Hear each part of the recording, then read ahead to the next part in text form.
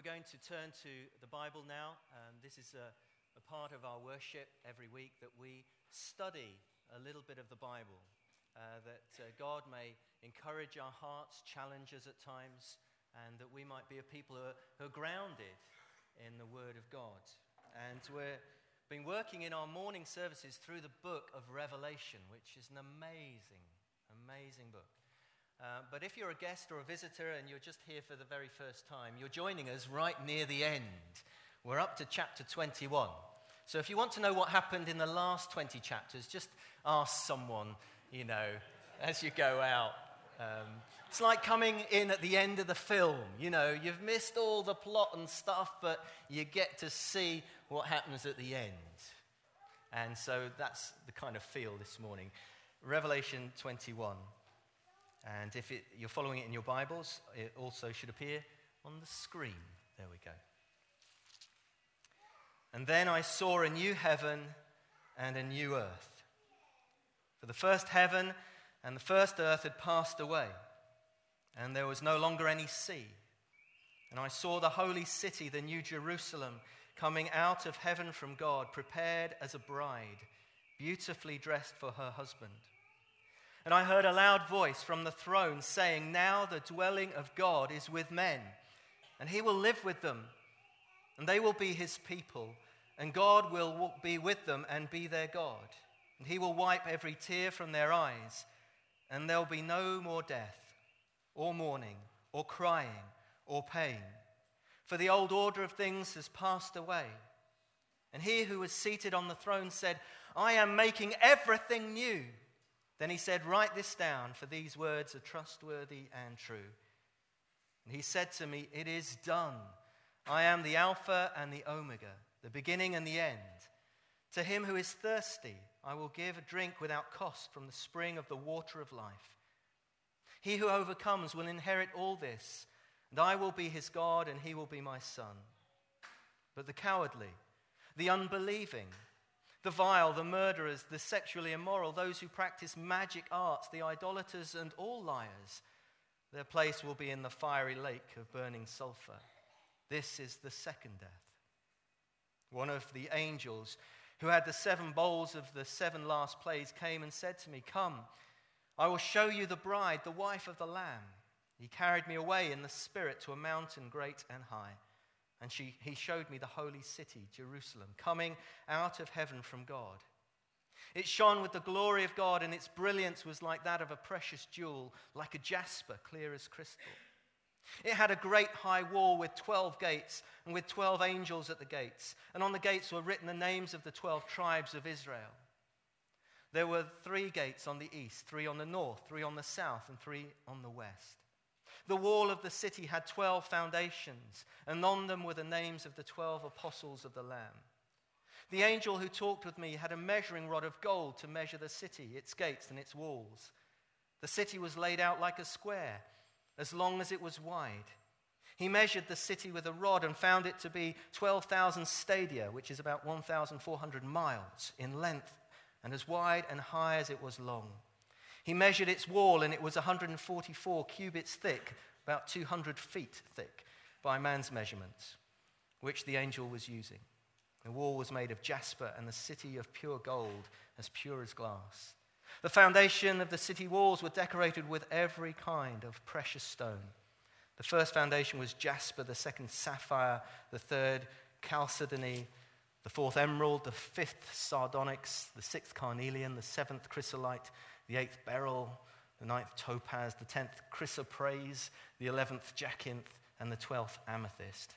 12 gates were 12 pearls. Each gate was made of a single pearl. The great street of the city was pure gold, like transparent glass. I did not see a temple in the city, because the Lord God Almighty and the Lamb are its temple. The city does not need the sun or the moon to shine on it, for the glory of God gives it its light, and the Lamb is its lamp. The nations will walk by its light, and the kings of the earth will bring their splendor into it. On no day will its gates be ever shut, for there will be no night. The glory and honor of the nations will be brought into it. Nothing impure will ever enter it, nor will anyone who does what is shameful or deceitful, but only those whose names are written in the Lamb's book of life. Wow. And I read that several times this week, and every time I wanted to say, yes, yes. Because it is so exciting. John was a man who walked with Jesus. He was one of the disciples. He had seen Jesus with his eyes. He had heard what Jesus said. He had seen the miracles that Jesus had done. He'd actually touched him. He had eaten with him. And now he is an old man exiled on the island of Patmos. And there was great persecution in the church. Simon and other of the church leaders, the early apostles, had been executed for their faith. But John was exiled. And as an old man, on a Sunday morning, as he was worshiping God, he received this incredible vision, and he writes it down in the book of Revelation. And he has a glimpse of who Jesus really is in all his glory. He'd seen a glimpse of it here on earth when Jesus was transfigured, but he sees Jesus as he really is. And he sees the cosmic battle as well for every human being. He sees that great struggle between good and evil, but knows that God has triumphed, and he writes it all down, and he sends it to the suffering church in the first century. And they keep it as a record, and they pass it down, and they pass it down, and they pass it down, until we are here in the 21st century, and we read it still, and it is still good news for us. The book of Revelation deals with some of the big questions of life.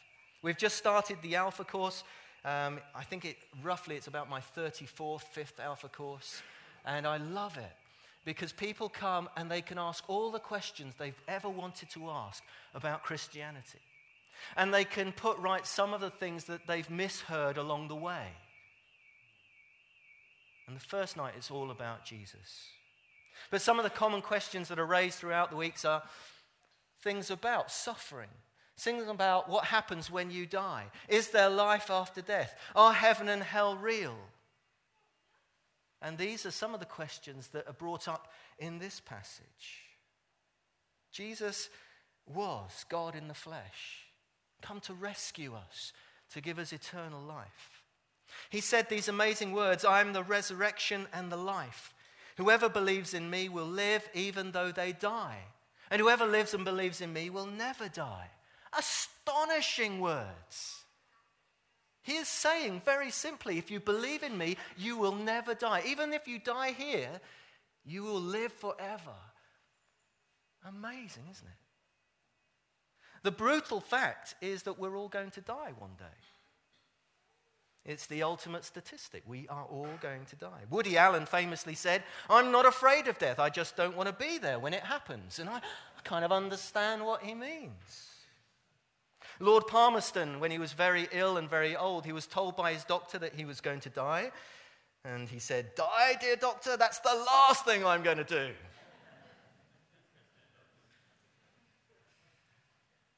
Death is part of the human condition. We have to ask the question, what happens afterwards? Because the Bible teaches that it's not the end. All through the pages, it teaches it is not the end. It is not the last thing we're going to do. For God so loved the world that he gave his one and only Son, that whoever believes in him will not perish but have eternal life. And the hope of eternal life is based on Jesus, because he actually conquered the grave, walked out of his own grave, appeared to people alive after death, and promised that he would return again to bring his kingdom in all its fullness and to bring in the new creation, the new heaven and earth. As Christians, we believe in life after death. We believe in life after death, and I'll explain that as we go on. So given the choice, would you choose to have eternal life? If the reality is this, that God has made a way for you to have eternal life, would you say yes, please, or no, thank you? That is the ultimate question. Because if we say no, thank you, we have to live by that choice. But if we say yes, please, Jesus welcomes us. Isn't it fantastic that Christianity is not based on our merit, not based on our goodness, not based on how brilliant we've been in life, but just on accepting what Jesus has done for us. And when we do that, it transforms our life. I remember hearing the story about a minister who was was longing for the day when Jesus would come back. Just longing for the day. And every morning he would pull back his curtains and say, "Is it today, Lord?" And what a great way to start the day. I don't know if that's how you start your day, or you start the day by sort of fumbling for the sort of alarm and going, bang, 5 more minutes. That's me. 5 more minutes. What a great attitude of that man. Whatever the shadows of the day before, maybe this day is the day of days, the great and glorious day when Jesus returns as he promised. You know, we're nearer that date than we have ever been. We're closer to the return of Jesus than we have ever been.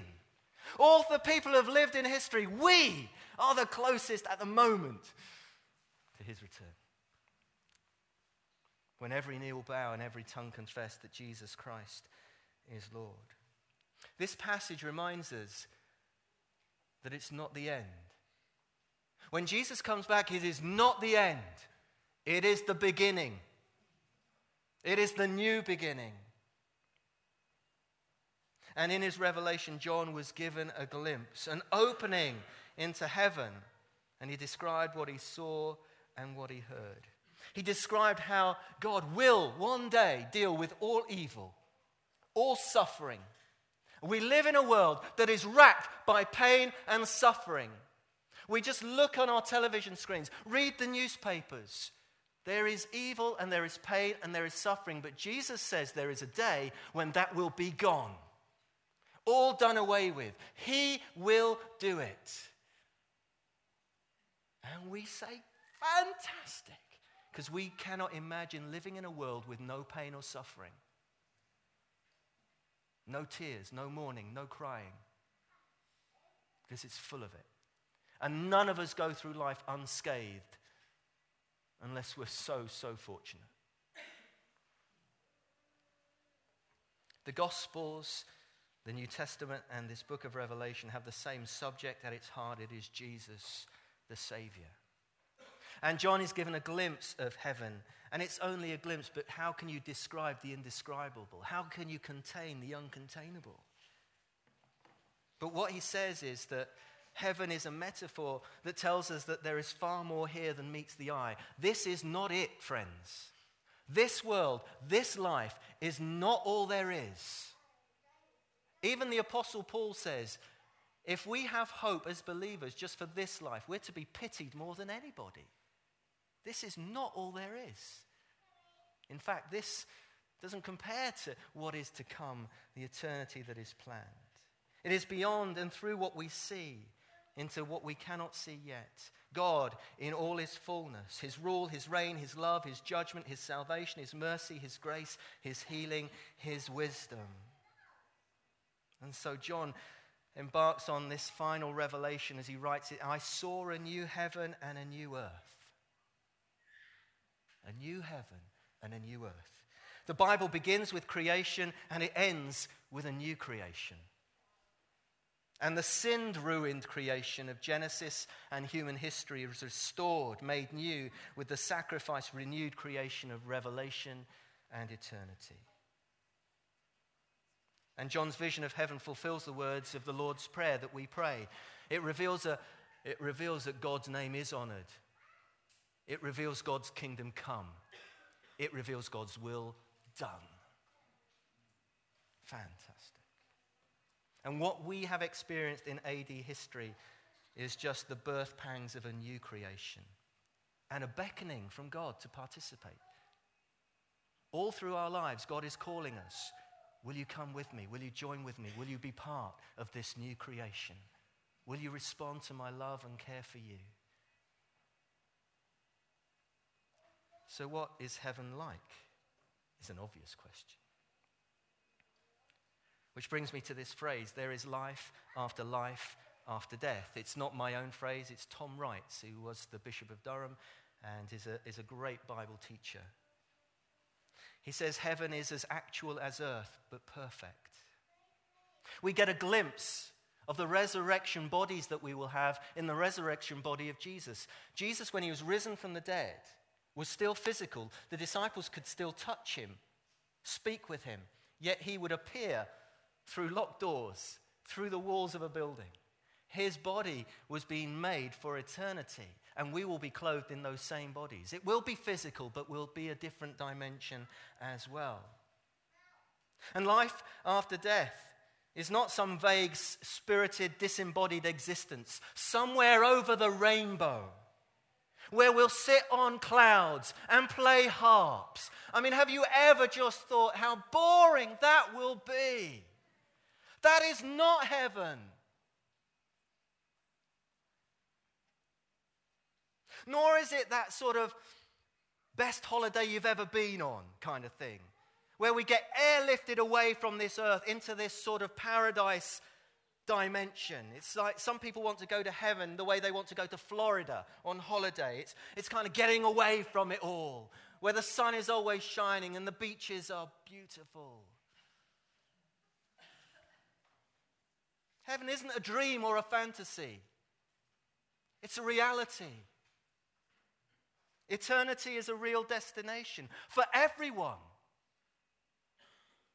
Either to be in the presence of God forever or to be separated from the presence of God. And it's our choice.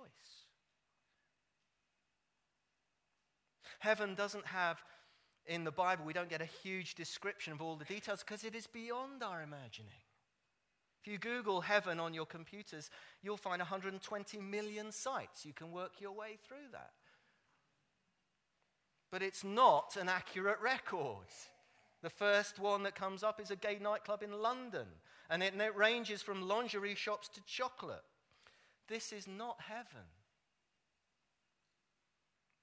Sometimes as believers we speak of those who have gone before us, who have died in the faith, and we say they've gone to heaven. Well, yes, they have. They're rightly so. They've gone to be with Christ. Life after death. But there is life after death. John's vision of the multitudes in heaven and around the throne tell us that there is that place. If we die in Christ, we go to be with him. Jesus said to the thief who died next to him on the cross, "Today you'll be with me in paradise." Today. There is that dimension where Jesus is right now. But that's not the end. That's not the end. Yes, we will go to be with when he dies, but he's coming back. Because there is life after death. Paul said, and he had a vision of heaven, and he said, "It is better by far, and I'm not even permitted to tell you how brilliant it is." But he knew to be away from this body was to be at home with the Lord. But he knew that was not the final destination. The Bible is clear. Jesus is coming back again. He came the first time in obscurity to bear sin, and he did that on the cross. To give everyone the opportunity of forgiveness, to break down that separation between us and a holy God, he gives us the gift of forgiveness. All we have to do is receive it. But he's going to come a second time. Not in obscurity. When he comes the second time, every eye will see. Every eye will see. Every knee will bow.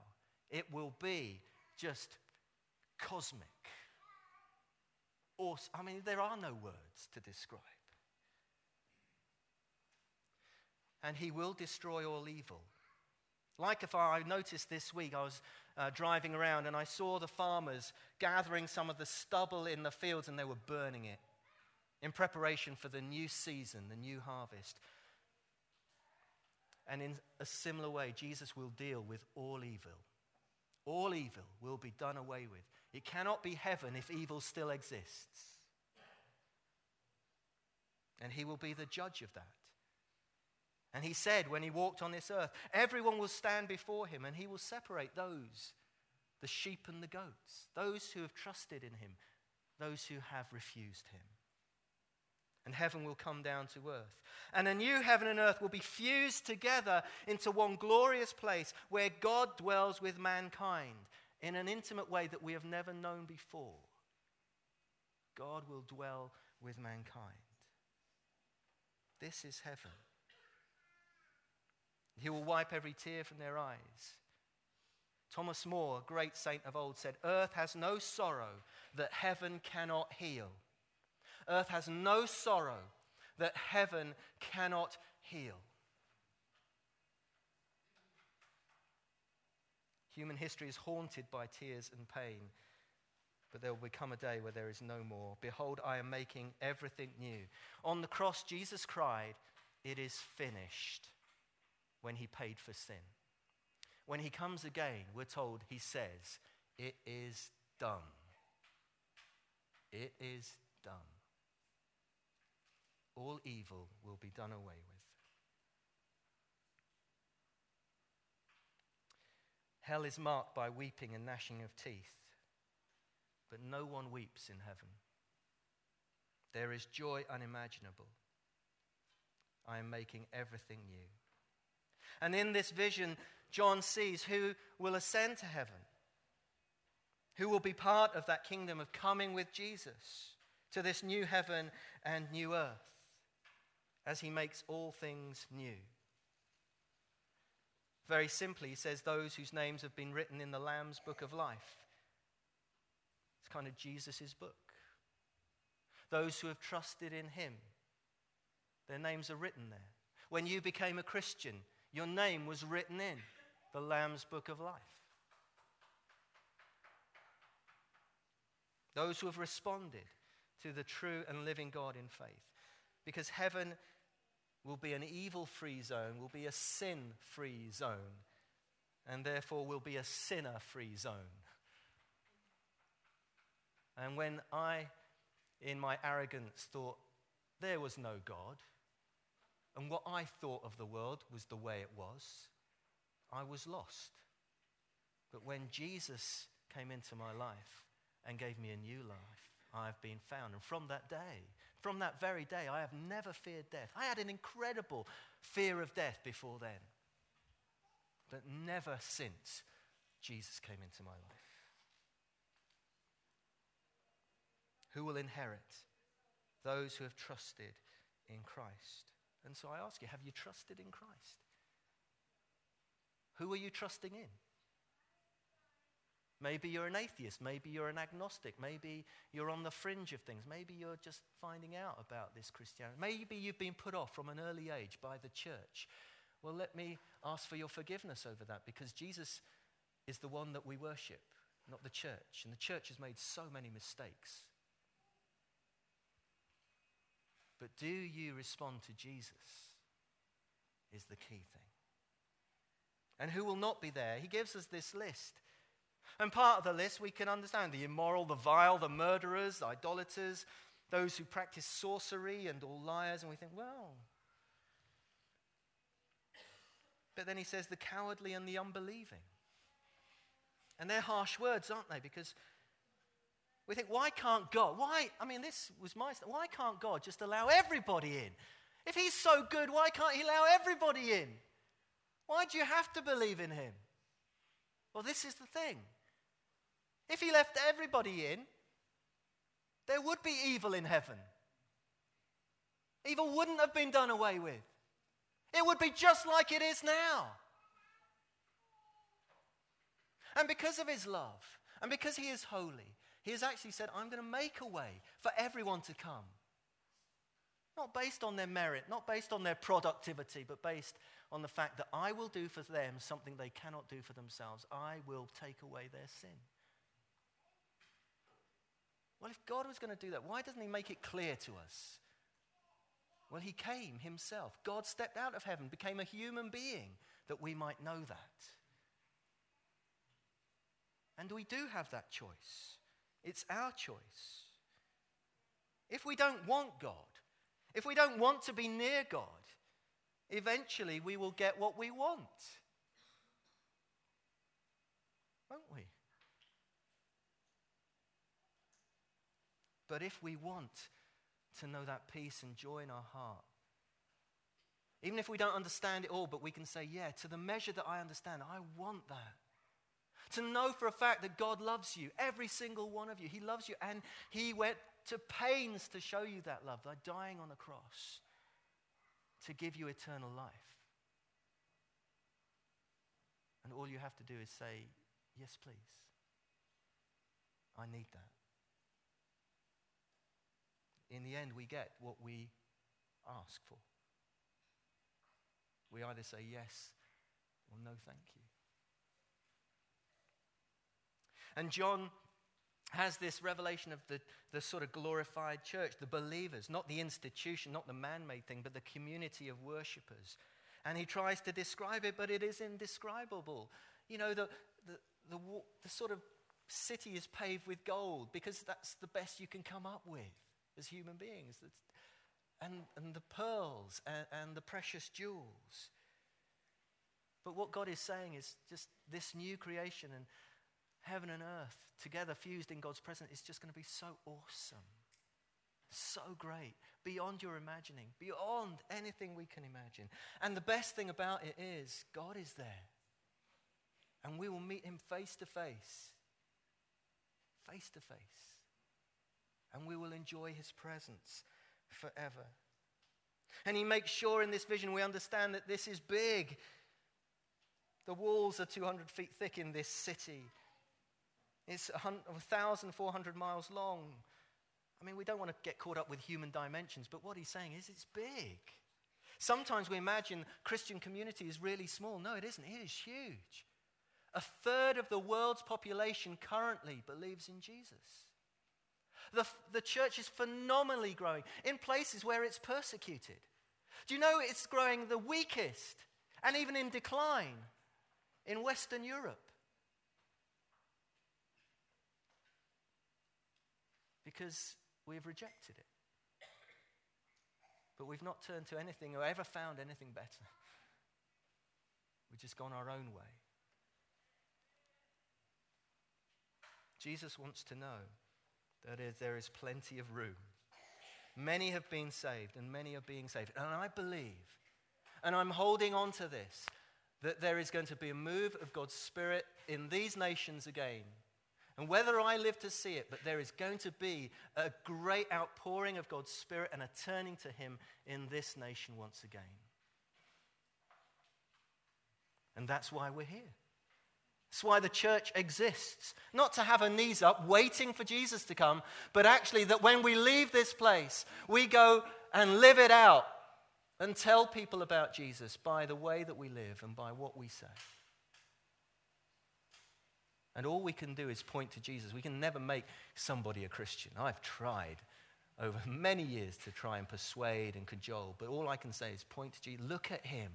Make up your own mind. In this wonderful city that is described, we don't need sun because the light is the glory of God. The city is pure and beautiful, amazing. In this city, heaven and earth, God and man together, and nothing is awkward, and everything is in balance and harmony and proportion and fruitful and fulfilling and abundant. But I remind you, the best thing about heaven is God will be there. And we will walk and explore and learn and work and rule with him. And so this vision should also make each of us treasure the relationship with God that we have right now. Thank God that he loves us now and is preparing a place for us. And one day he's going to come again. Do you know, when the first believers read this in the first century, it was such an encouragement. They were facing a massive persecution under the Roman Empire. And it is still the same. As people in Iran today might read this passage, in Iraq, all throughout the world, they might read this passage and say, yes, there is a hope, and it is Jesus Christ. Not this faint kind of folklore hope, oh, it'll all be all right in the end, or we're going to a better place. This vague thing, this is reality. New heaven, new earth. Fantastic.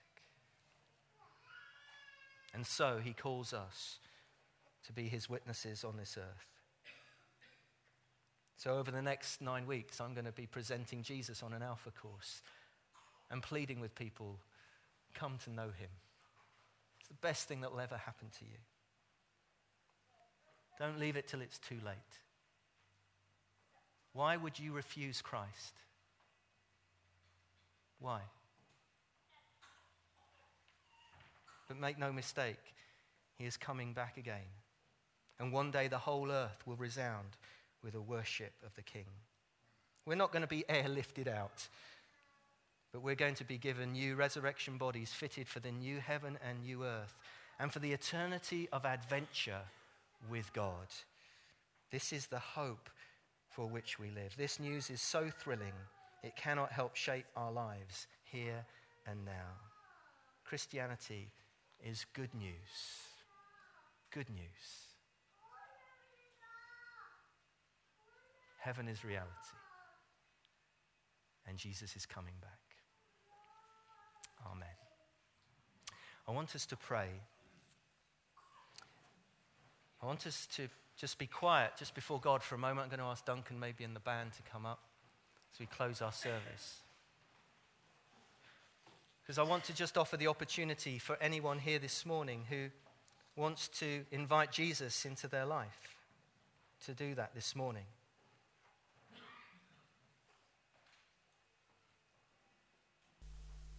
To say yes to the forgiveness that he offers. To say yes to the eternal life that he gives as a gift. No conditions.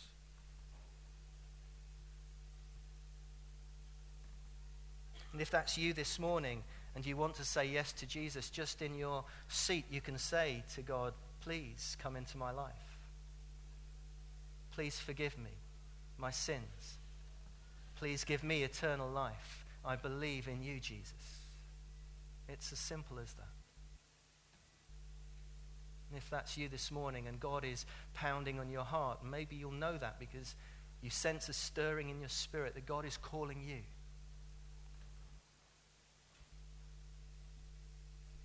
That he's actually been knocking on the door of your life for a long time and you've put it off and put it off. Maybe today is the day you say yes to him.